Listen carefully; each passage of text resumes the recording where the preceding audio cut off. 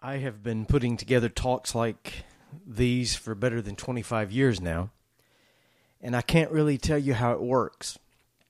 Sometimes it's easy, it's very natural. It all comes spilling out on paper, and then it all comes spilling out here out of my mouth, and at other times it's like, my friend Buster used to say, it's like pushing a rope.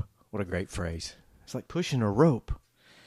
It just doesn't fuse together. There are starts and stops and fits of creativity and hours of despair. So I was putting these talks together thinking about the individual subjects that would arise as we move through the latter section of the book of Genesis. And I came to our text today, Genesis 40, and I sort of hit the creative wall, speaker's block, writer's block. Because in Genesis 40, our emerging hero, Joseph, for the first time speaks of his past. This is the first time he brings up the pain of yesterday. I'm guided by the words of Frederick Buechner, whom I quote regularly. He says, "The preacher is not called to be an actor or a magician. He is called to be himself.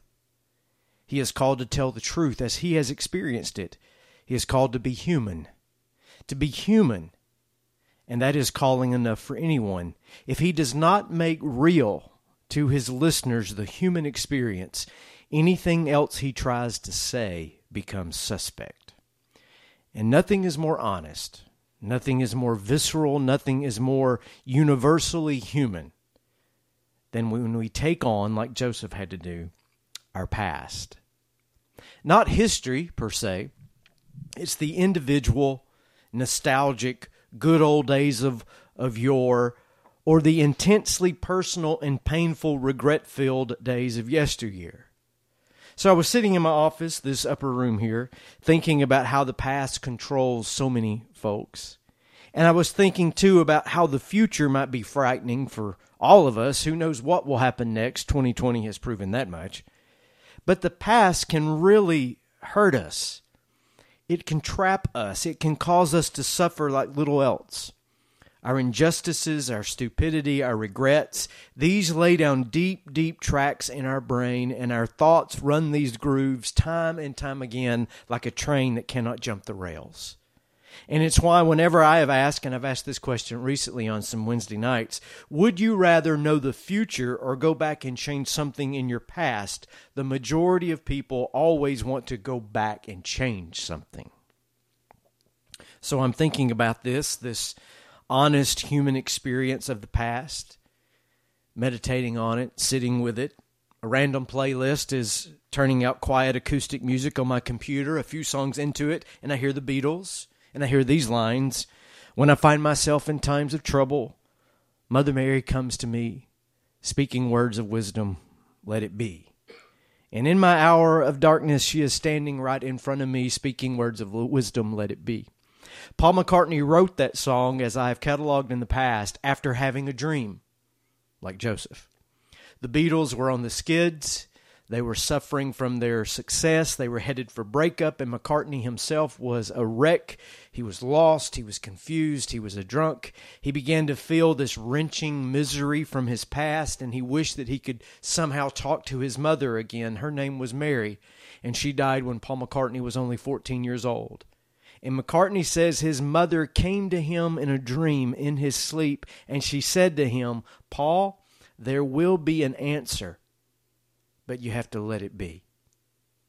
And McCartney awoke, went to his piano, and wrote that magnificent song. But Paul McCartney, like our emerging hero Joseph, had multiple dreams that produced really good music. Years before Let It Be, in the summer of 1964, the Beatles were everything to rock and roll. Paul was in the height of his career. Paul was in a fitful sleep as well, exhausted from touring and making movies and living the high life. A tune his father used to play kept rolling around in his dreams over and over. And he got up and he went to the piano and he tried to hammer it out. It was an old jazz song, no lyrics, just a melody. He got a few chords down on paper but got stuck. For a year, he worked on this tune until people around him were so sick of hearing it that one record producer threatened to sell his piano if he ever heard that song played again. John Lennon nicknamed this song the Scrambled Egg Song. First, because it was a mess, and it hadn't been worked out. It had no lyrics. It did not have a full chord progression. And also because it only began with a definite 3-syllable da, da, da. And John Lennon said, scrambled eggs. Nothing but scrambled eggs. Because they had no other lyrics to put in that place. So for 9-10 months, it went like this, scrambled eggs. And then on a long car ride, McCartney finally worked out the tune and the lyrics that had come to him in his dream. Here is what Sir Paul McCartney says. I started getting these little one-word openings. I started to develop the idea. Scrambled eggs. Da, da, da. And I knew the syllables had to match the melody, obviously. Suddenly. Yesterday. Oh, that's good, I thought. All my troubles seemed so far away. And when Paul McCartney arrived at his destination, he jumped out of the passenger seat of that car. He borrowed a guitar, mercifully not a piano this time, and started playing the song we all know today as Yesterday. He brought it to the studio as an acoustic demo, just him and his guitar. Ringo loved it and said drums would only mess it up. John and George agreed, saying that more guitars would only get in the way of these magnificent lyrics that had finally emerged. And thus it is that rare Beatles song that is a true solo. And it is the one of the group's most recognizable tunes to this day. And John Lennon, before he died, said that whenever he would go to a restaurant or a coffee shop or walking down the street and there would be a street musician or a local performer, it was always Yesterday as the song they were playing. And I have to say, it's a really hard song to play. It's definitely a jazz melody, which is not my forte by a long shot, as you saw in the video. So much so that I had asked our dear friend Nick Turner to play and sing this song for today. Nick is by far a far, far superior guitar player than I am. And he has a much higher range than I have. And so he gave it a try, and then he texted me and he said, man, I keep going flat on this song. This sucker is hard. And I said, yeah, I know. That's why I wanted you to do it and not me. I wanted somebody else to give it a try. And so we decided that we would try to record it together. He would play it, and I would try to sing it, though a couple steps lower than the original version.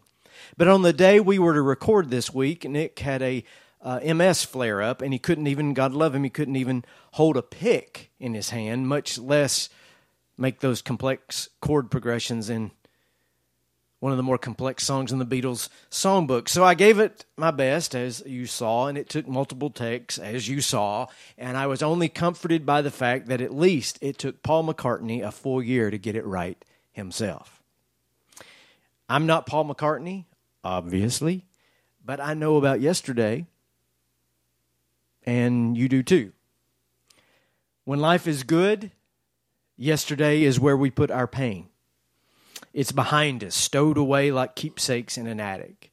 It's there, but not where we have to sift through it or be hurt by it, because yesterday is so yesterday.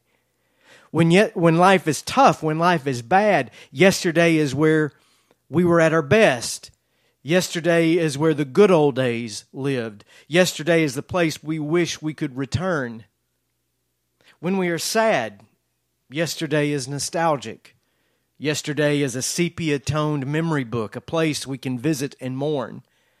When we are depressed, yesterday is the garden where all the seeds of our regret were first planted. Yesterday is where we were sabotaged by others or by ourselves. It's where everything went wrong. When we are hopeful, yesterday is the encouragement that we can make it. Because we made it through the past, surely we can make it again.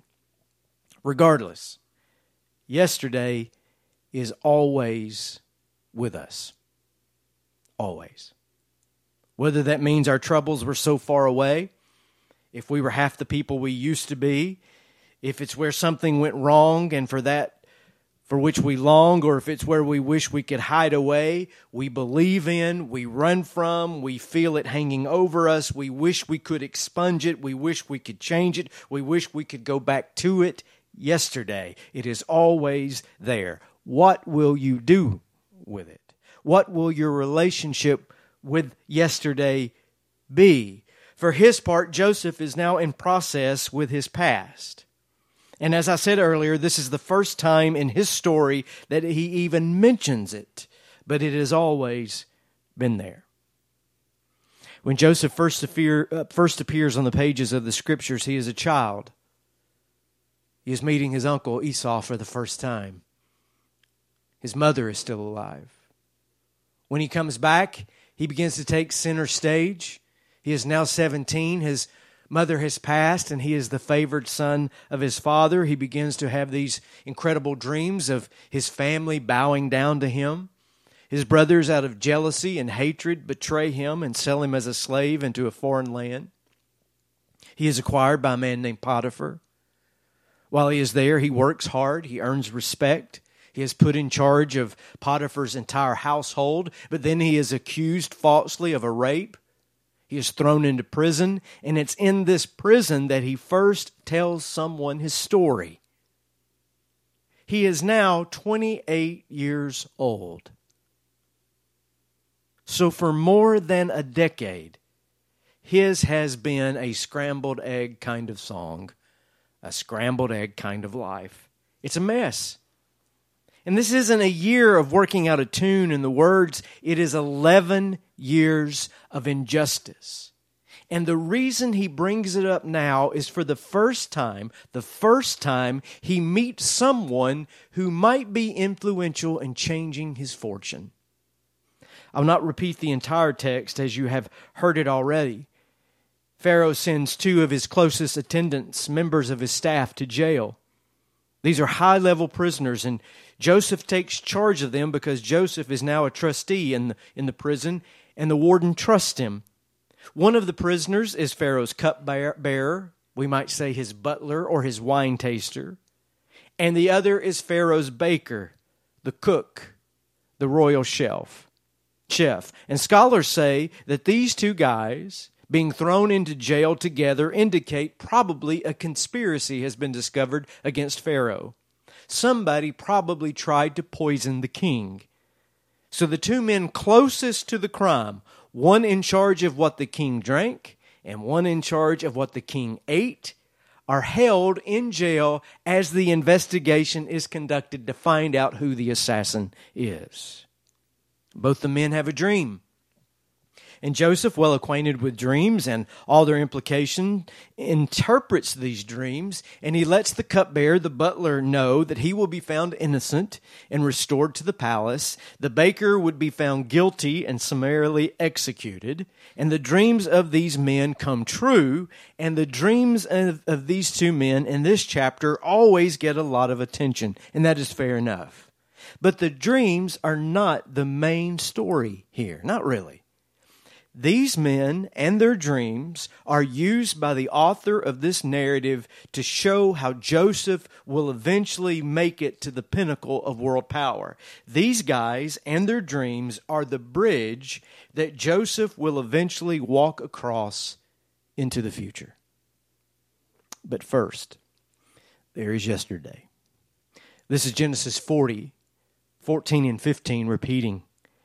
Joseph speaks to the cupbearer, the butler, and here are his instructions to him.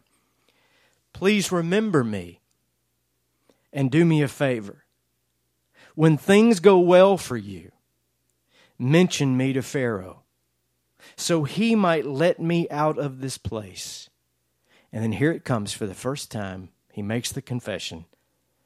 For I was kidnapped from my homeland, the land of the Hebrews. And now I'm here in prison, but I did nothing to deserve it.